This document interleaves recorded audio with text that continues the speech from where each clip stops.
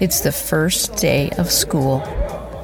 Midvalley Elementary Principal Tamra Baker arrived hours ago to prepare to welcome the return of her students after a 5-month hiatus to stem the spread of COVID-19. It's also the first day in a shiny new school building, completed just in time for classes to start.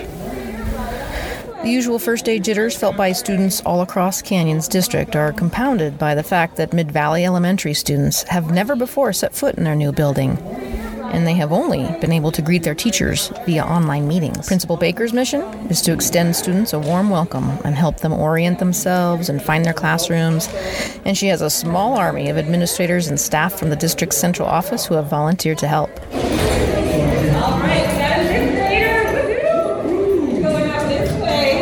So we did a virtual teacher greeting where they showed them the room, but also knew this would still be difficult for parents to be able to say goodbye to their student at the door, having never walked through this building, not even the older siblings.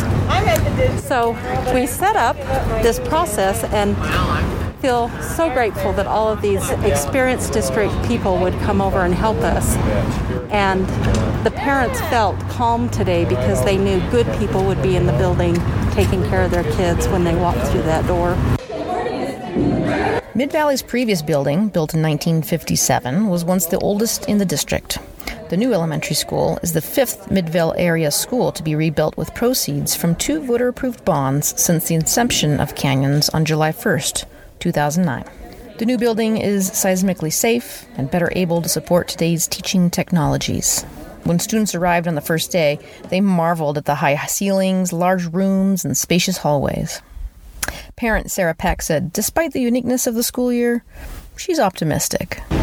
I'm excited. I think it's going to turn out well.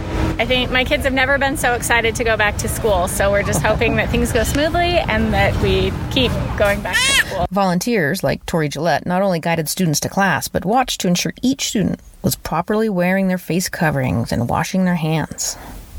As adults, we need to be examples to the students so the students know what the proper protocol is. Oh, I'm just excited to get everything back in. I'm just excited to have the kids back and see their faces and feel their energy. And teachers like Emily Stringham, who teaches first grade at Midvalley, excitedly and nervously awaited students' arrival into their classrooms for the first time since March. Today will be the true test of everything. I'm excited to see the kids. That's the whole point of this, but I'm nervous for all the, masks and cleaning and all those new routines that we're starting, but I'm so excited to see all the kids. For Tamra Baker, who watched proudly as the first day of school in a brand new school building began without a hitch, the new normal is here, and it's newer than ever. We want school to feel safe and happy and as normal as possible for these kids, and what a beautiful space to do it in. Join us again for the next episode of Connect Canyons, a podcast sponsored by Utah's Canyons School District.